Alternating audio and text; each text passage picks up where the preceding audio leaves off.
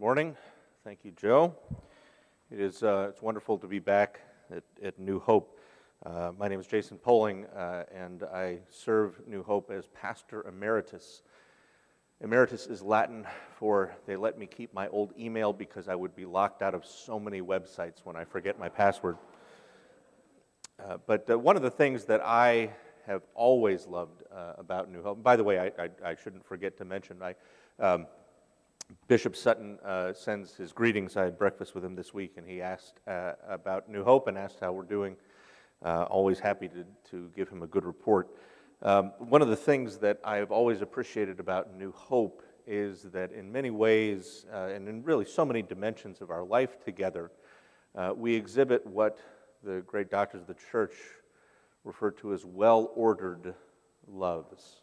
The idea is that we are to love the right things in the right measure. So it's possible to love some things too much, and then you crowd out other things that you ought to be loving. It's also possible to love the wrong things. And while there are some people here who do in fact love the Steelers, most of us love the Ravens, as in fact Jesus commanded. There is no other team that Jesus talked about. You can search the pages of the gospel. You can search the apocryphal gospels. He did not say consider the Patriots. He did not say consider the Chiefs. He did not say consider the Broncos. But he did say consider the Ravens. And as I've been doing that this week during the draft, I've once again been very hopeful. Looks like we got some good talent. And as I thought about our passage for today, it occurred to me that one of the most important things that we can recognize about our relationship with God is that He drafts us. Jesus said on the night He was betrayed to His disciples, remember, guys, you didn't choose me. I chose you. I appointed you to go and bear fruit that will last. So don't go thinking that somehow this was your thing that I'm along for the ride on. No, Jesus drafts us. And that is a good thing. Because if it were up to us, we would be toast. If it were up to our love for God, as opposed to God's love for us, man, we would be in trouble. We see this abundantly in the pages of the Old Testament. And I think we did at one point a series on Hosea. There's a recurring theme in the book of Hosea where God's critique of His people, as He articulates it through the prophet, is there's no faithfulness, no love, no knowledge of God in the land, only cursing, lying, murder, stealing, adultery. God says, my people, verse 6, chapter 4, my people are destroyed from lack of knowledge. Now there He's not talking about lack of knowledge like you don't do well in bar trivia or you always have to Google stuff that you forget. That knowledge, the Hebrew word is yada. It refers to the kind of knowledge, well, I'll just point out that in the beginning of chapter 4, we see that word when the writer of Genesis tells us that Adam knew his wife and she conceived. Yada is an intimate kind of knowledge. It's personal. There's a deep connection. It's not just knowing about, but it's knowing intimately. Last Sunday at our church, my daughter Alicia came and sang that magnificent aria from Handel's Messiah, He shall feed His flock like a shepherd. The second part of this is where some singers will flex. The first half of it is in the alto part, the second in the soprano, and when singers like Alicia want to show off their range or when they're asked by their father to show off their range, they'll sing both halves.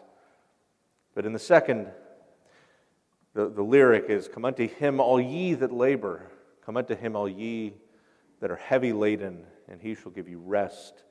Take his yoke upon you and learn of him, for he is meek and lowly of heart, and you shall find rest unto your souls. That line, take his yoke upon you and learn of him, doesn't mean know stuff about him. It means deepen your intimate personal knowledge of him. And the only way we can do that is because of his knowledge of us. Hosea goes on to say in chapter 6, he portrays God's people saying, okay, let's know Yahweh, let's know God. Let us press on to know him. As surely as the sun rises, he'll appear. He'll come to us like the winter rains, like the spring rains that water the earth. But God replies, what am I going to do with you? Your love's like the morning mist, like the early dew that disappears. My love is indeed like the rains that water the earth. Yours, it's the morning dew. It's the mist. It's there for a moment, and then it's gone. Oh, Israel cries out, chapter 8, they cry out, we know you, O Lord our God, we know you, but Israel has rejected what is good. And because of that, an enemy will pursue him. Toward the end, in chapter 13, God says, I am Yahweh your God who brought you out of Egypt. You shall know no God but me, no Savior except me. This theme gets picked up later on in Jeremiah. And the prophet says, the day is going to come. The day is going to come when no longer will a man teach his neighbor or a man his brother, saying, know Yahweh, because they're all going to know me, the least of them to the greatest, declares Yahweh, because I will forgive their wickedness and I will remember their sins no more. And if you want to read more about that, go to chapters 8 through 10 of Hebrews, which talks about why it was so necessary for God to do a new thing, because the thing he had done before, while it was beautiful and while it was perfect, people didn't treat it that way. And as Paul points out in his letter to the Romans, which we're in today, sin hijacks that old covenant that was beautiful and perfect and twists it to its own ends. Now, as Jeremiah says at the beginning of his book, when he tells the story of God's call on him,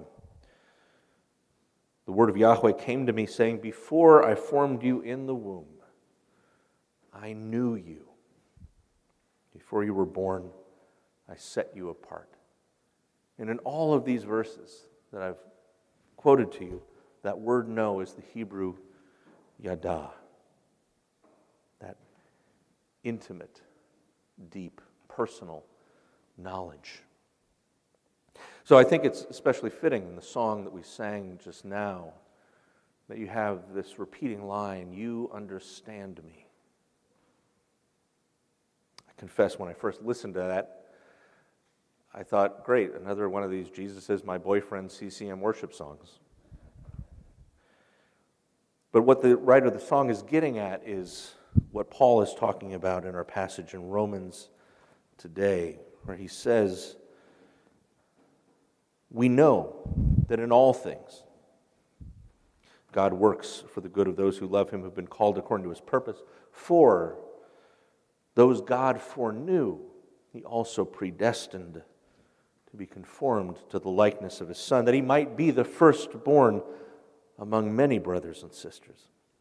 Those he predestined, he also called. Those he called, he also justified. And those he justified, he also glorified. I do believe that Greek prognosko, those I knew, those God foreknew, those God knew in advance, doesn't just mean that God knew about them. doesn't just mean that God said, oh yeah, just Abby, she's going to come along. And no. God says, I knew Abby from the dawn of time, before there was time.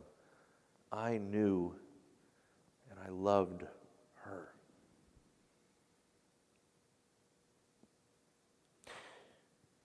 And there's a lot about this beautiful chain of words that makes sense. Those he knew, he predestined. It makes sense that God would know people, and because he knows them, he can say, yes, as Jesus said, I chose you to bear fruit, fruit that will last. And God also chooses, always in Scripture, his choosing is for a purpose. It's not just choosing so that you're special and somebody isn't. It's choosing because he has something for you to do. God chose, he predestined, and those that he had in mind to do certain things, he called them to do those. And as makes sense in light of the things that we read before, especially in chapter 31 of Jeremiah, he justified them because our sin is what gets in the way of our being effective for the kingdom. He made us righteous before him. But the last word does kind of stick out, doesn't it? I mean, yeah, those he foreknew, he also predestined. Those he predestined, he called. Those he called, he justified. Those he justified, he glorified. Now, what is this glory that Paul's talking about? N.T. Wright calls chapters 5 through 8 of Romans one of the greatest set pieces of theology. And if we look at the very beginning of this unit, chapter 5, we read Paul saying that, therefore, since we have been justified through faith, we have peace with God through our Lord Jesus Christ, through whom we have gained access by faith into this grace in which we now stand.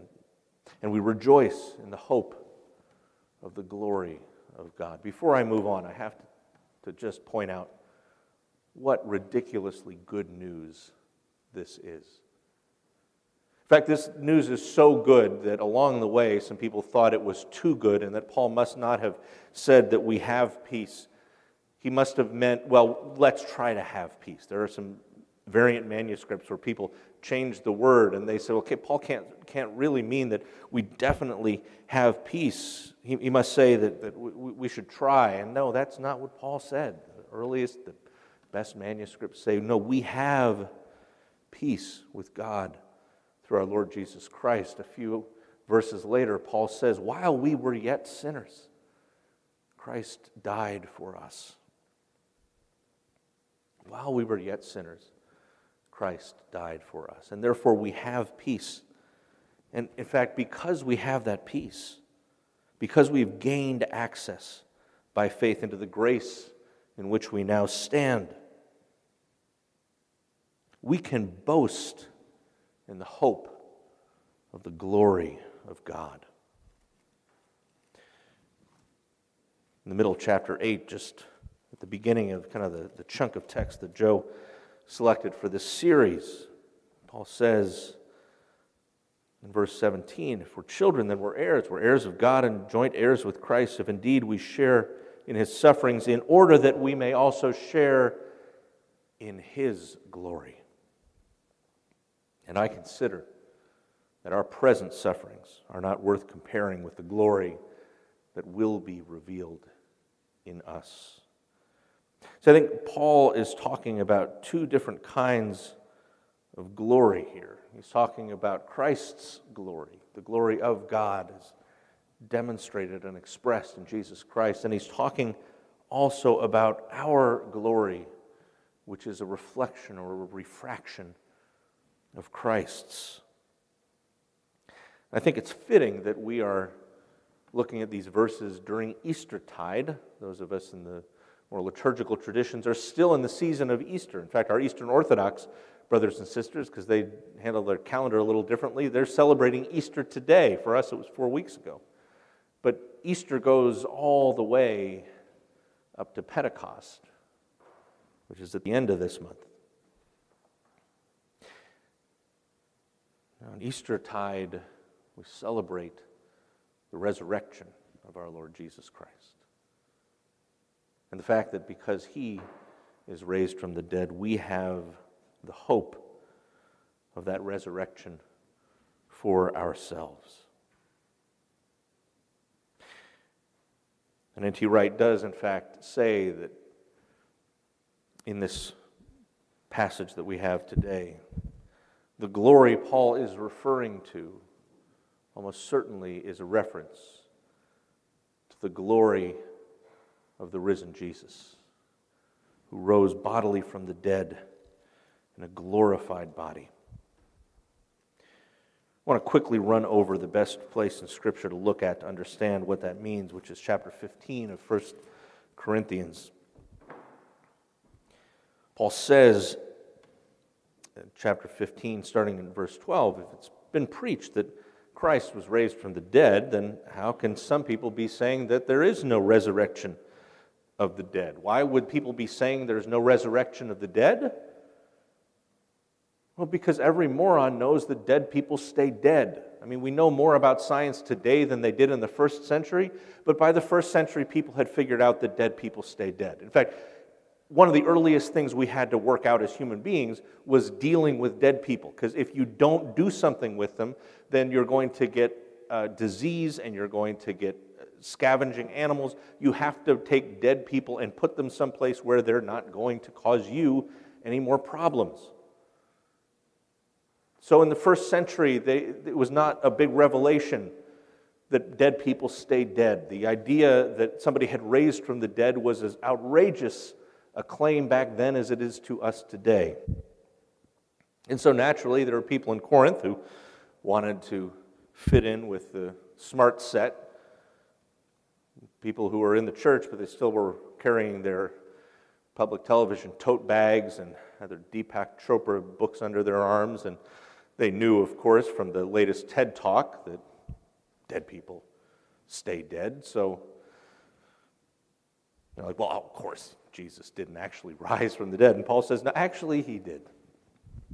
No, Christ has indeed been raised from the dead. He's the first fruits of them that sleep.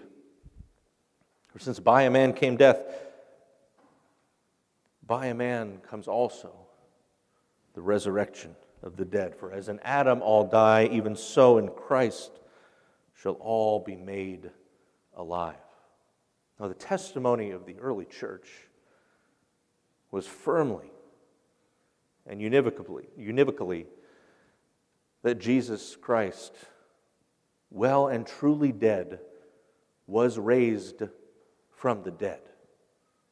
And he was not raised as an ethereal spirit. He was raised bodily. I just noticed this morning in this magnificent stained glass window over here, and all of you, when you come back to church, you can look at it to check out my story, but this window in the north transept portrays the risen Lord Jesus. This is actually Jesus coming in glory at his coming again. But Jesus is portrayed with one foot sticking out from his robe. It could just be that the artist measured the robe a little short, but I think the artist is trying to point out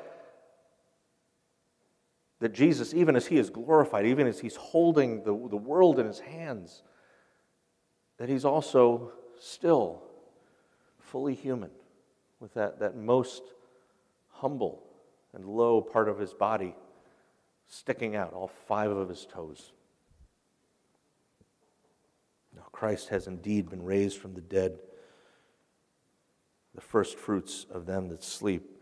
Now, some people, Paul goes on to say in verse 35, some people are going to say, well, how could the dead be raised? What kind of body are they going to have? You're an idiot, says Paul. I mean, it's probably translated more politely in your Bible, but basically, verse 36, Paul says, you're an idiot.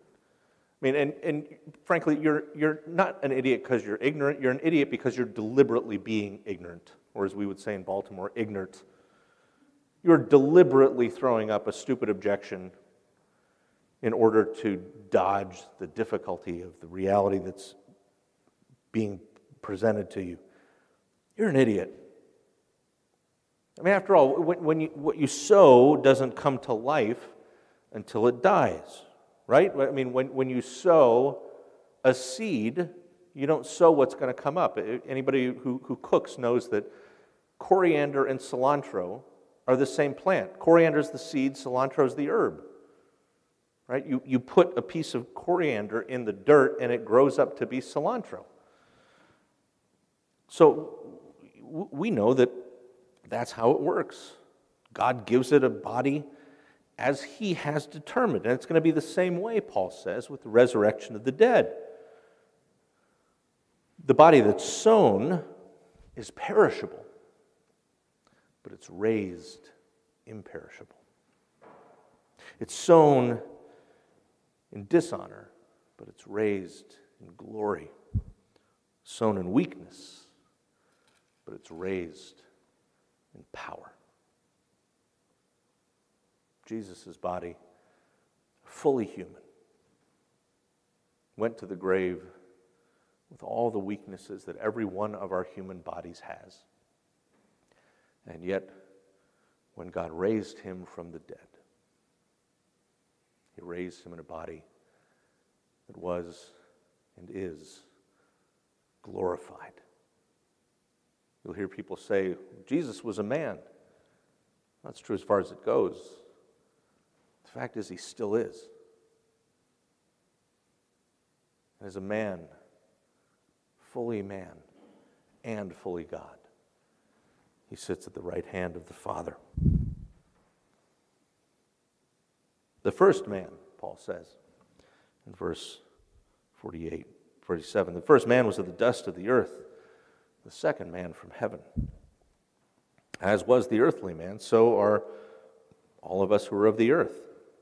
But as is the man from heaven, so also are all who are from heaven.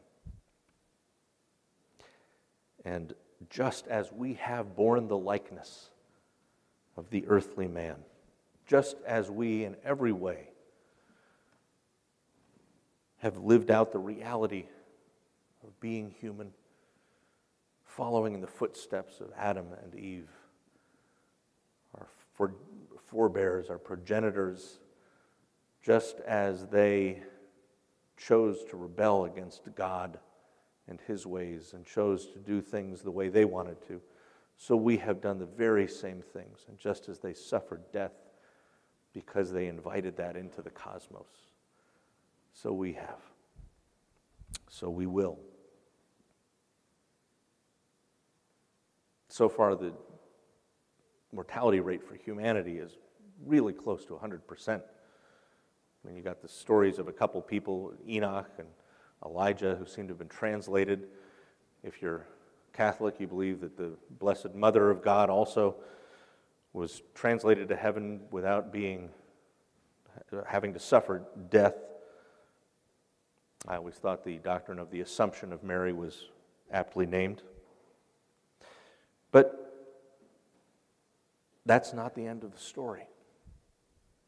No, Paul says, just as we've borne the likeness of the earthly man, so shall we bear the likeness of the man from heaven.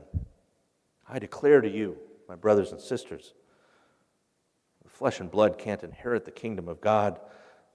The perishable doesn't inherit the imperishable. But listen, Paul says, I'm going to tell you a mystery. We will not all sleep, but we will all be changed. When Jesus comes back, there will be those who are alive, but most of us will be in that nearly 100% of those that lose our first skirmish with death. But we will not all, though we will not all sleep, we will all be changed in a moment, in the twinkling of an eye, at the last trumpet. For the trumpet shall sound, and the dead shall be raised incorruptible, and we shall be changed. The perishable must clothe itself with the imperishable. The mortal must clothe itself with immortality. And when the perishable has been clothed with the imperishable, the mortal with immortality, then shall come to pass the saying that is written, death is swallowed up in victory. Where, O death, is your victory? Where, O death, is your sting?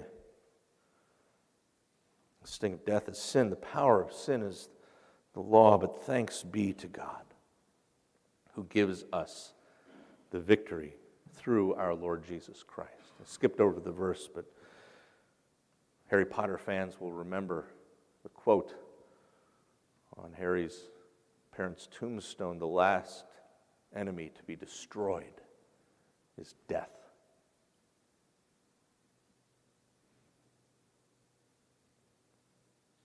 So in the resurrection of Jesus Christ, we see a picture of what it looks like for a human being to be glorified, for a human being to cast off the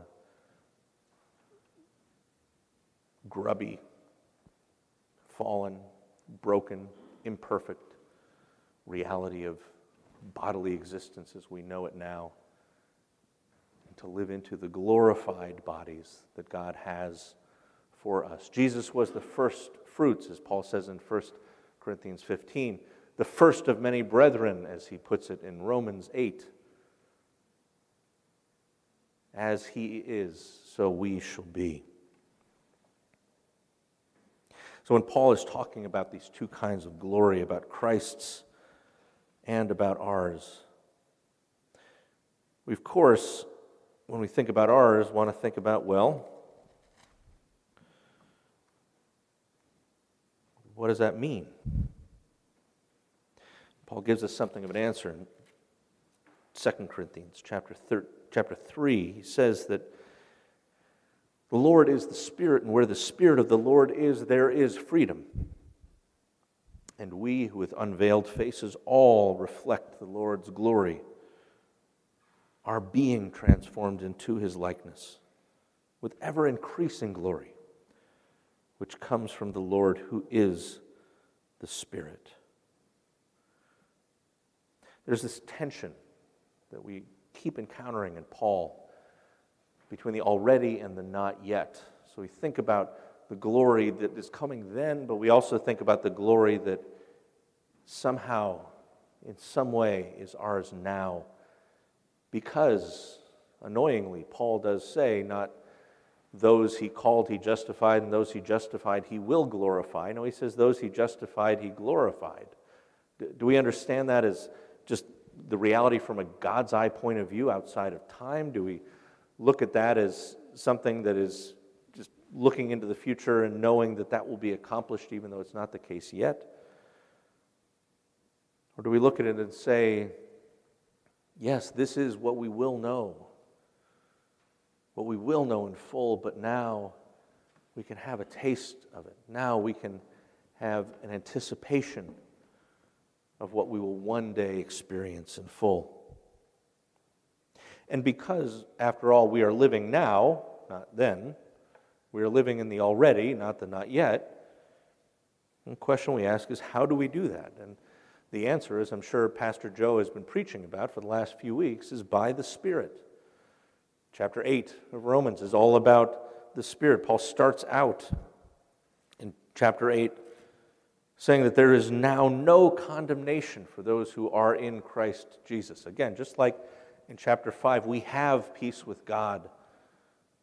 Paul doesn't say we should really try hard so that we can not have any condemnation. No, he says there is now no condemnation for those who are in Christ Jesus, because through Christ Jesus, the life-giving Torah of the Spirit set me free from the death-dealing Torah of sin. What Torah was powerless to do, and that it was weakened by the flesh, God did by sending His own Son in the likeness of sinful man to be a sin offering, and in so doing He condemned sin in sinful people in order that the righteous requirements of Torah would be fully met in us, who live not according to the flesh, but according to the Spirit. Really, Romans 8, and it's one of these passages of Scripture that you can never meditate on too much. You can never spend too much time reading and absorbing and just marinating in this. It's all about what it means for us to be people of the Spirit, people whom the Spirit indwells, the Spirit works through. It was only a chapter later, on that night he was betrayed, after Jesus said, "Now remember, you didn't choose me, but I chose you." He said, "Don't forget, I'm sending the Spirit. It's actually good for you that I'm going away, because you're not going to have the Spirit until I do. But when I do, you're going to have him."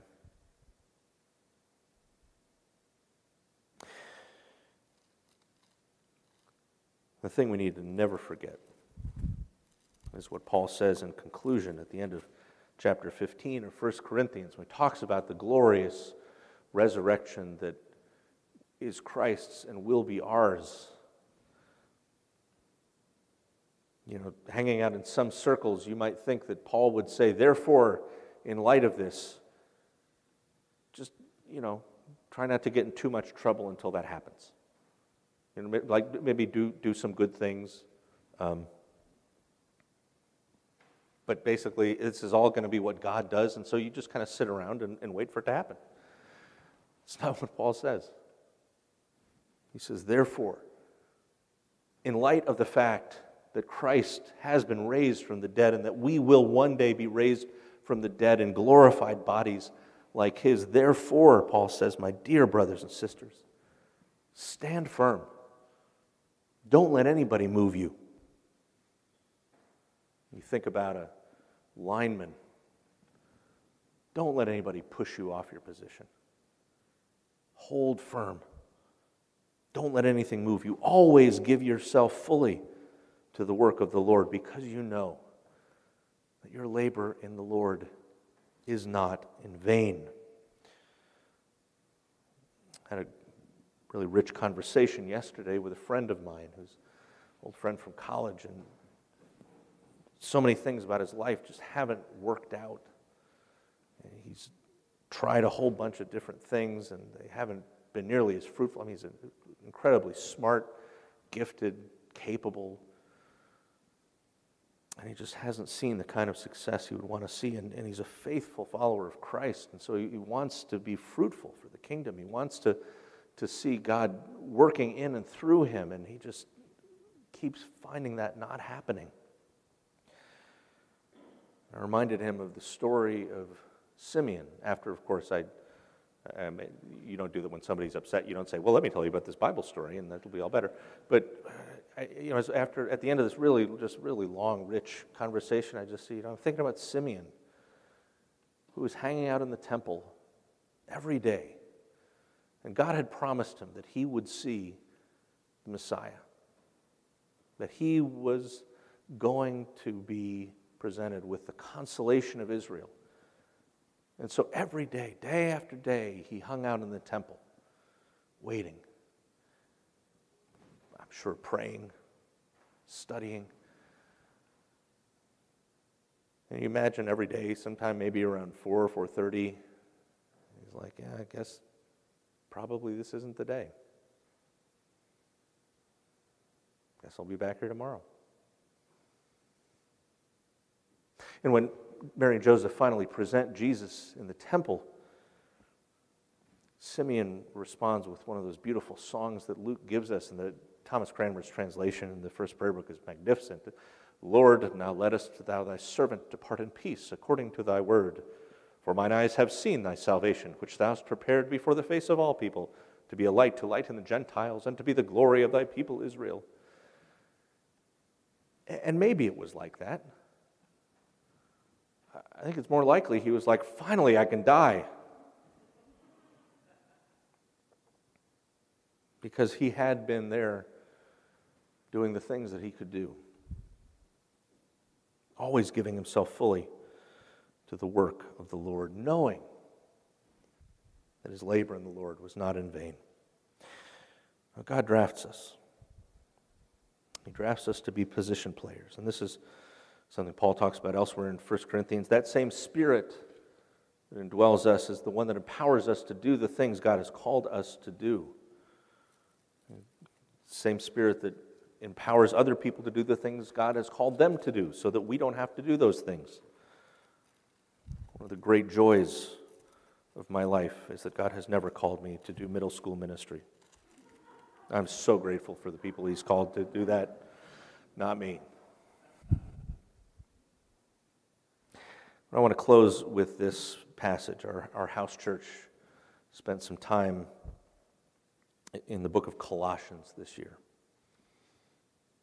At the beginning, Paul tells this church that he's never actually met, never visited. As far as we know, he never did. But he says, since the day we heard about you, we haven't stopped praying for you. What have we prayed? What have we asked God for?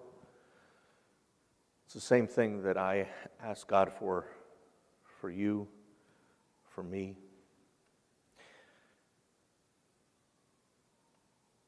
New Hope, God, fill you with the knowledge of His will through all spiritual wisdom and understanding, that you may live a life worthy of the Lord and may please Him in every way, bearing fruit in every good work, growing in the knowledge of God, being strengthened with all power according to His glorious might, that you may have great endurance and patience, joyfully giving thanks to the Father who has qualified you to share in the inheritance of the saints in the kingdom of light.